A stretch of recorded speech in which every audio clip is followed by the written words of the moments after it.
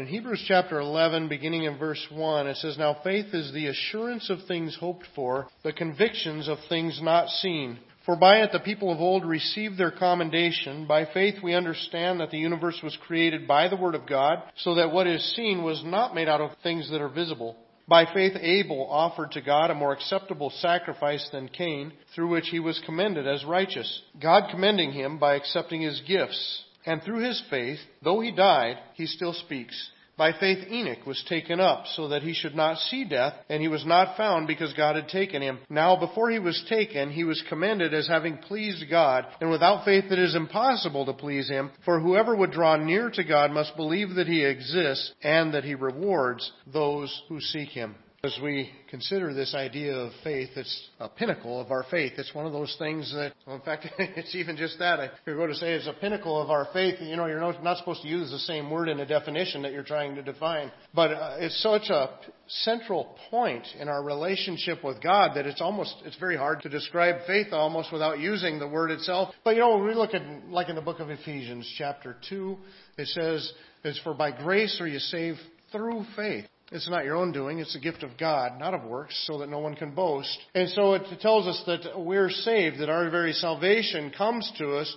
through a channel, and that channel is faith. That is the thing that determines where we spend our eternity. It cannot be overstated, the importance of this subject of faith. In fact, that's really what he's bringing these people in the book of Hebrews to at this point, is to recognize that if they're going to stand, it's going to be by faith that they stand. He's just got done pointing out to them that they have stood for Christ so far up to this point, and he's used their own example even to tell them, look, you were doing well. You were standing it. From his standpoint, he's saying it appears to him that they are people of faith. Otherwise, why would they have stood with Christ like they did? And that they're standing for him earlier in their life indicated that they have faith, but he's also pointing out that if you do have faith, you will continue to stand. And so as we left our passage a couple of weeks ago, at the end of chapter 10, we noticed that the word faith is already popping up into the conversation. In verse 38, he's quoting an Old Testament passage, and he says, "But my righteous one shall live by faith. And if he shrinks back, my soul has no pleasure in him." And so God's pleasure in the person was based on whether or not they had faith. What would be the opposite of living by faith? Shrinking back. What are these Hebrew Christians tempted to do? Shrink back. Because they're being persecuted for their faith, that we read about earlier in chapter 10. And so they're tempted to shrink back, to pull back so that they don't stand out, pull back, go back to the Old Testament sacrifices that were still being offered at the temple. And he's telling them you can't shrink back. If you think all the way back to chapter 3 and chapter 4, he used an example in their life, and he said, "Do you remember your forefathers? Moses led your forefathers out of Egypt with a mighty hand." Moses was a faithful servant of God in doing that. Your forefathers refused to go in and take the promised land the first time he led them up to its edge. And so what did God do? He swore in his wrath, "They will not enter my rest." And that whole generation died in the wilderness before 40 years later, the next generation would get to go into the promised land. And so he's already been using some examples for them in this discussion of faith. He said, look, don't be like your forefathers. Their disobedience was evidence of their unbelief. They came through the Red Sea, then they turned their back on God in the wilderness, and they did not get to enter the rest. They did not enter the promised land. He told them at that time, you won't be able to enter the rest either if you turn your back on Christ. You've been baptized into Christ, and now if you turn your back on him, you aren't entering that promised land either. So he's used a negative example, and then in this passage right before the one we just read today, he uses a positive example. He says, look, you used to stand strong. You were running well. You were doing great, but now you seem to be shrinking back. But he ends it with a very positive statement. He says, but we are not of those who shrink back and are destroyed, but of those who have faith and preserve their souls. But you see the importance of this issue of faith. You have two groups of people that he's referring to. Those who shrink back and are destroyed. Those who have faith to the preserving of their souls. That's what we covered last time. Then he's going to go from there into a lot of positive examples. He's going to give examples from Israel's past, and even before Israel existed, from people's past. And he's going to give positive examples of all these things that these people were to accomplish through faith.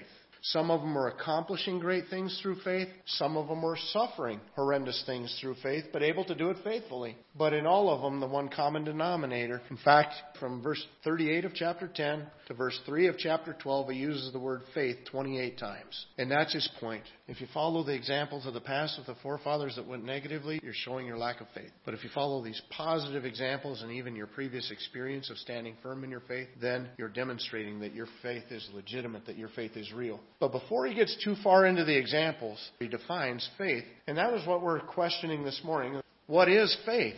He says it's assurance of things hoped for, the convictions of things not seen. So in other words, these things are invisible things, but notice there's a big distinction to be made between things that are invisible and things that are non-existent. He's not talking about believing in something that is non-existent. He's talking about believing in something that is existent, but it's just not seen. And so as we look through this passage and try to describe what is faith or look at God's definition of what faith is, that's what we're going to consider this morning. And we're going to look at three different ways that we see faith portrayed to us in this passage. The first way is that faith is about seeing the unseen. And the reason that I say that is he points out right at the beginning, faith is the assurance of things hoped for, the conviction of things not seen. In other words, even though these are invisible entities, they're things that we cannot see or haven't seen yet, they're realities. And what does it mean to have conviction? What does it mean to have assurance? Well, I would say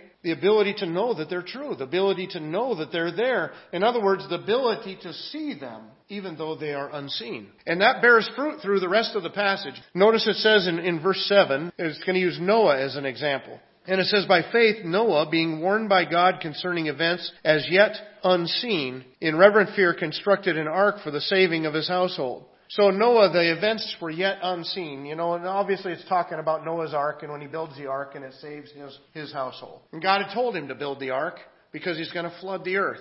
From what we can tell of the book of Genesis up to that point, I don't think Noah even ever saw it rain before. Because before that point, Genesis says that the dew watered the ground.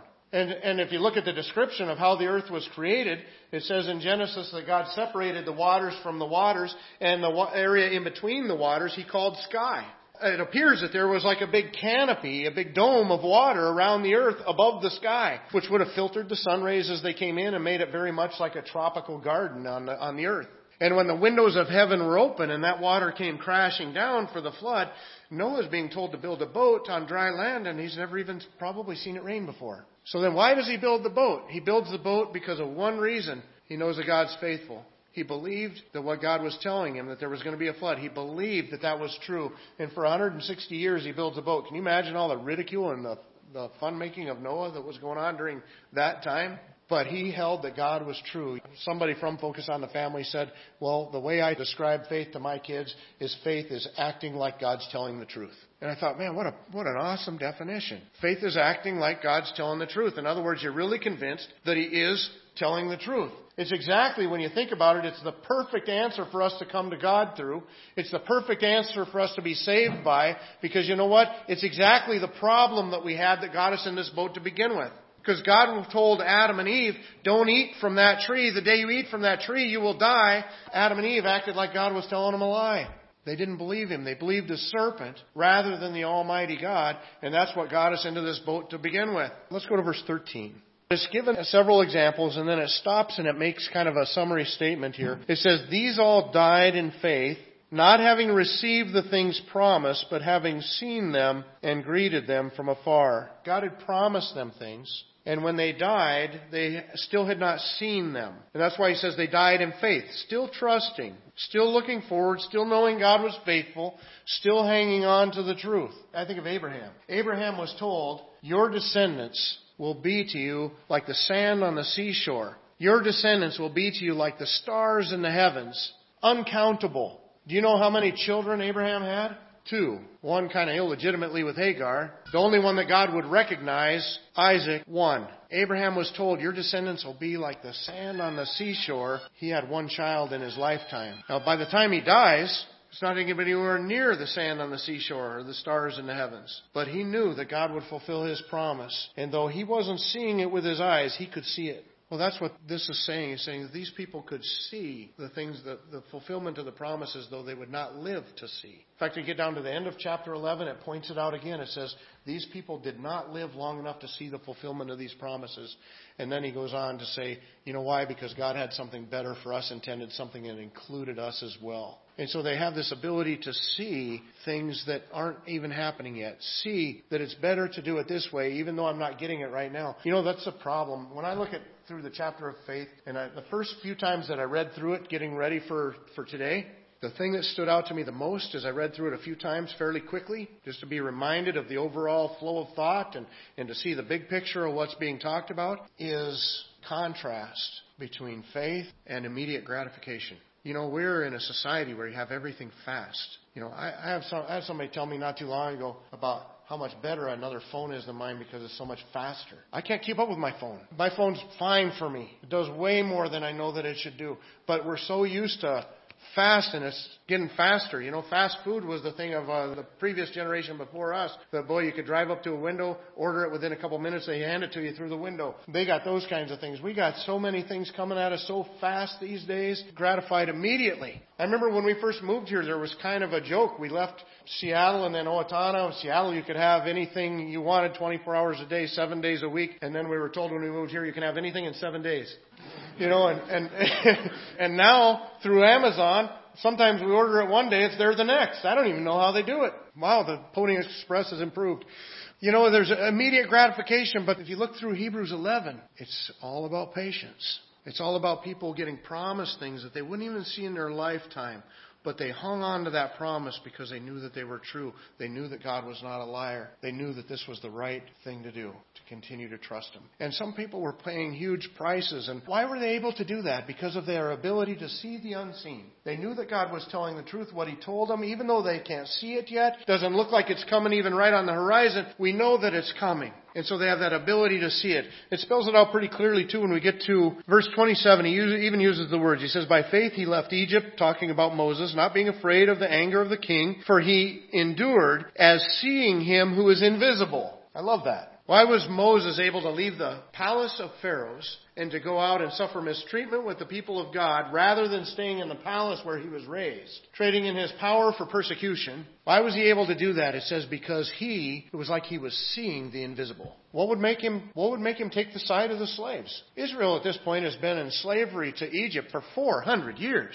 They're not really anticipating things getting better in the near future. But Moses is, for some reason. He knew that Joseph had talked about the children of Israel taking his bones out of there later. That's what faith is, the ability to see the things that are unseen. The things that, you know what, it doesn't look like God is moving in this direction right now, but He said He's going to keep that promise. I know He's going to keep that promise. You know what? It's about how you think. It's about considering God to be faithful. In fact, that's another word that props up in this passage here in a few places. Notice about Sarah in verse 11. It says, she considered him faithful who had promised. That's why she was able to have a child in her old age. It says because she considered God faithful who had promised. Well, as we go on a little bit farther down in verse 19, it says he considered that God was able even to raise him from the dead. This is talking about Abraham. When Abraham was commanded by God to take your only son, Isaac, who's the child of promise. God had promised that through Isaac that his seed would be blessed. And then God tells him to take Isaac out and sacrifice him. And Abraham does it. He travels 3 days out there to a place that he doesn't even know where he's going yet. God's just directing him. And he knows that when he gets there, he's going to sacrifice Isaac. And Abraham has 3 days to think about it. How can this be? God promised me my family was going to come through Isaac. How can He keep that promise if He's telling me to kill him? And can you imagine the thoughts that were going on through Abraham's mind as he's marching 12-year-old Isaac up the hill? Isaac's even asking questions. Man, we got the wood, we got the fire, we got everything but the sacrifice. What are we going to do for a sacrifice? Abraham just tells him God will provide himself. And all the while in his mind, he's going to kill Isaac. But what did Abraham consider? Abraham knew God was faithful. Even though the actions that he would have to carry out would seem to go against it, Abraham knew God would keep His promise. And so what was the only thing that he could think of? It says that he considered him faithful. He considered that he would raise Isaac from the dead to keep his promise. And then a little bit later in the passage, we see the same thing with Moses in verse 26. It says, he considered the reproach of Christ of greater wealth than the treasures of Egypt, for he was looking to the reward. You see, Moses is saying, look, even if I got to go suffer with Israel, that's the better place to be. He doesn't know how God's going to do this. Even when God comes to Moses and tells him, go down and tell Pharaoh, let my people go, Moses is full of questions. He's like, I don't know how this is going to happen. Why would he listen to me? Why would anybody listen to me? But he considers him faithful, just like Sarah, just like Abraham. And so that ability to see the unseen. Well, we find that throughout the Bible and other places as well. In 2 Corinthians chapter 4, verse 18, it says, as we look not at the things that are seen, but to the things that are unseen. For the things that are seen are transient, but the things that are unseen are eternal. In 1 Peter chapter 1 and verse 8, he says, though you have not seen him, you love him. Though you do not now see him, you believe in him and rejoice with joy that is inexpressible and filled with glory. And so Peter recognizes that these people were believing in somebody that they had not seen, and that was faith. 2 Corinthians says we're focusing on the things. Imagine that. We look not at the things that are seen. Well, those are the things you can actually see. But rather we look at the things that are unseen. In other words, we're looking at things that we can't see. He says, but that's exactly the Christian faith. That's exactly what we focus on. Why? It's because those things that are permanent, those things that are everlasting, those things that are real. Now, obviously, with the apostles, that all these things didn't start out as unseen. Because even John would say in 1 John in chapter 1, he says, that which was from the beginning, which we have heard, which we have seen with our eyes, which we have looked upon and touched with our hands concerning the word of life, the life that was made manifest, and we have seen it and testified to it and proclaimed to you the eternal life, which was with the Father and was made manifest to us. That which we have seen and heard, we proclaim to you. In Acts chapter 1, it talks about how Jesus had to prove himself to his disciples that he was resurrected again from the dead. It says he presented himself alive to them after his suffering by many proofs, appearing to them during 40 days and speaking about the kingdom of God. So on the one hand, when you think about this, you think, well, wait a minute. Isn't even part of our faith actually built on proofs? It's built on the fact that we can know that this stuff is true because Jesus Christ rose again from the dead.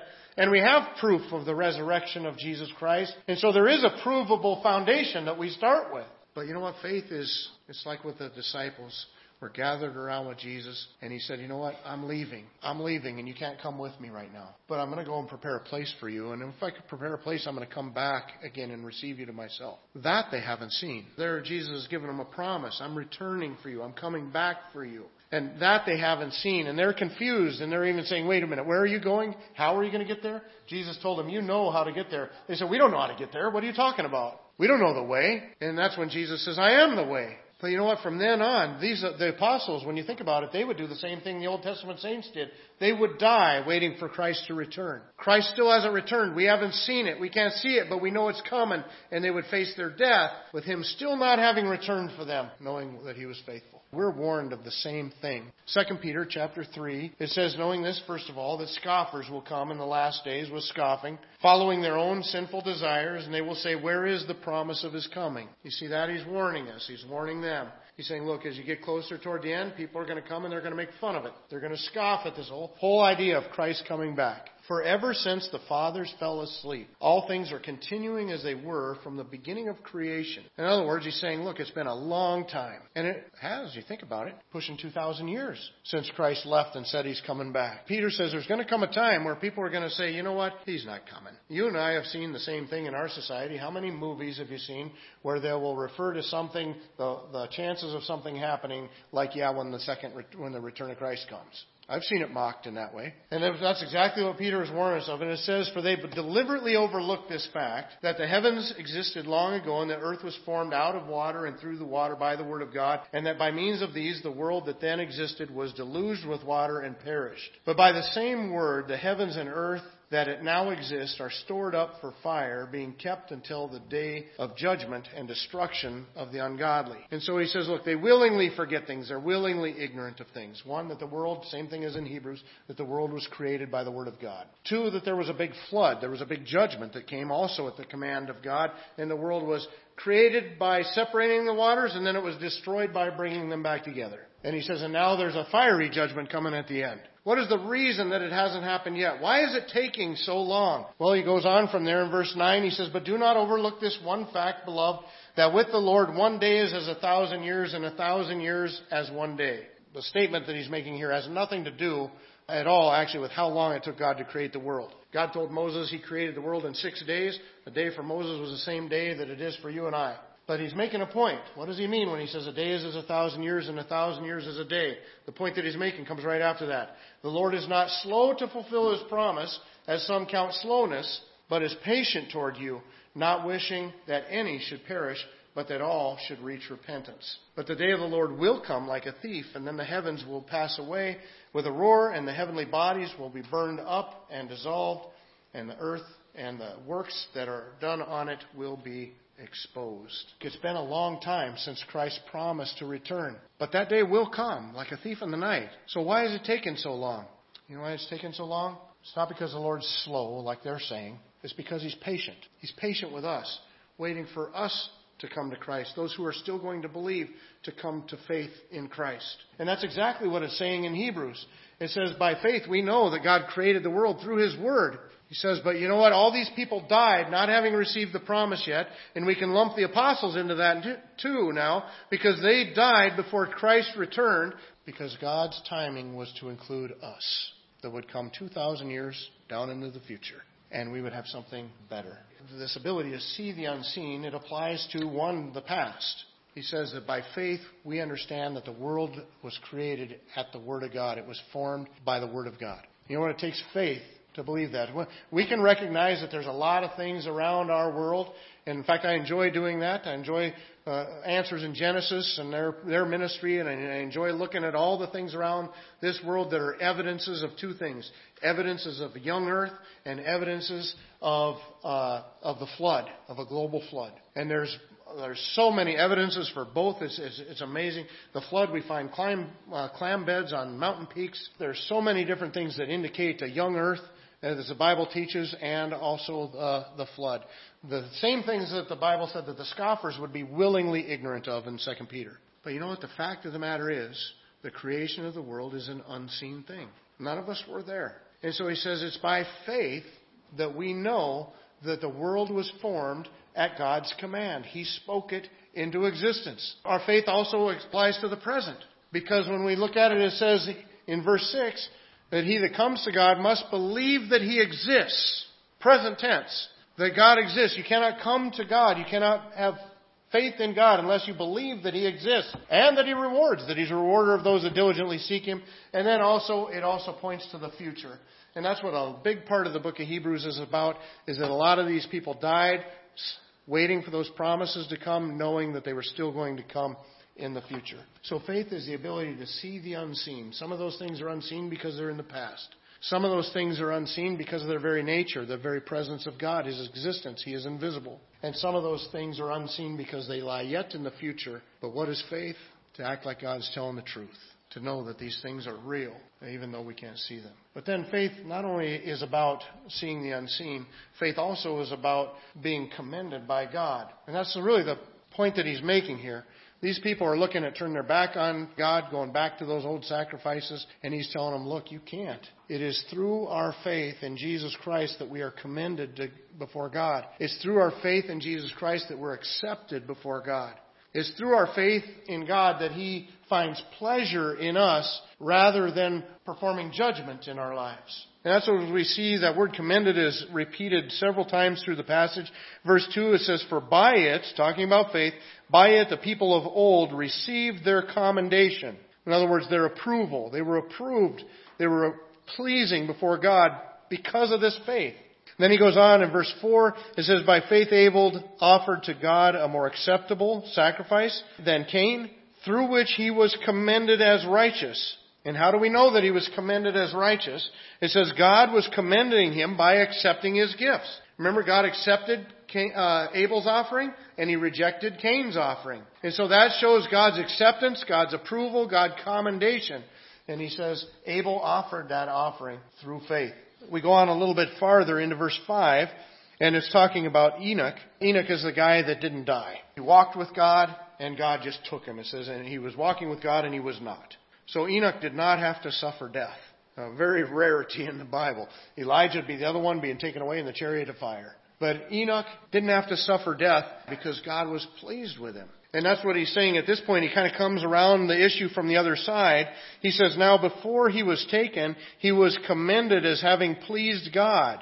And then he goes from the other end of it and says, without faith, it is impossible to please Him. For whoever would draw near to God must believe that He exists and that He rewards those who seek Him. You know what? I'm convinced that a big problem, a big misunderstanding about the concept of faith within our generation, within our society, falls down to this thing right here. I had the same problem myself. Until I was 20 years old, I thought faith meant that you believed that God existed. And I believed that God existed, but I was still very much on the pathway to hell. I believed that God existed, so what was I missing? It says those who draw near to God must believe that He exists and that He rewards. That He's the rewarder of those who seek Him. Now, if you believe that God is a rewarder of those who seek Him, then what are you going to do? You're going to seek Him. And you see, that's the difference. Before I came to Christ, I knew that God existed. I didn't have any problem with that whatsoever. Never did. I always figured He existed. But I wasn't seeking Him. I wasn't living for Him. I wasn't pursuing Him. I wasn't longing for His reward that He has for those who believe in Him. And you know what? That's the difference. So many people out there, I'm convinced today, think that they are going to heaven because they believe a couple facts. That they believe that God exists. That they believe that Jesus died on the cross. That they believe that Jesus rose again from the dead. You can go on and make quite a doctrinal statement if you want to. And there's a lot of people out there that believe those things. But you know what? There isn't one thing that I just said right there that Satan himself doesn't believe and know it better than any of us. There's a difference just between knowing about God and seeking God.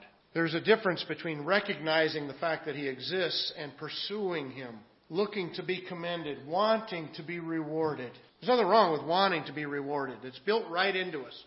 Just like when you're a little child, it's right for you to want to please your parents. You know what? It is right for us to want to please God and to be commended by Him. To be under the commendation, under the pleasure of God. And that's what all these people, all these heroes of the past did. They found their commendation in God. They didn't care what the world thought about them so much as they cared what God thought about them. They didn't care about the pleasures and the possessions of the world as much as they cared about the pleasures and the possession that they found in God. And that's what we need to be. We need to find our commendation, find our pleasure in God's pleasure with us. Now, faith is also about overcoming death. And the reason that I point to that is because of the two examples that we've looked at, or the first two examples. He gave one example that is Abel. And then what does he point out specifically about Abel? He points out that Abel, though he died, still speaks. And so he's showing that Abel's faith, his righteousness that he received from God through his faithfulness and offering the appropriate sacrifice before God through his faithful worship, that Abel still has a voice. He still has an influence in this world. He still speaks. In other words, he outlasts his physical life on this earth. And then the other one is Enoch. And he points to Enoch and says, look, Enoch commended God, and what did he do? He didn't even have to die. He was just walking with God, and then he was not. He didn't have to experience death. Our life here is short. And at the end of this life, where are we going to spend the rest of eternity? And his point to these people is, look, through faith, we have an eternity with Christ. Through faith, we overcome death. And he's going to use some of those examples as we get later on into chapter 11. So in the next little bit, we're going to continue our way through chapter 11. We're going to look at the different examples of faith that are given to us as he looks back at all these positive examples that we have to influence our lives. And we're going to see different characteristics of each one as we look out how they live their life of faith before God. And hopefully we're going to learn a lot of things about how we can live out our life of faith before God as we get better at seeing the unseen, focusing on the things that are invisible, as we get better about pursuing the reward, looking to be commended by God and finding His approval, and as we recognize that this is the path to overcoming death with our life.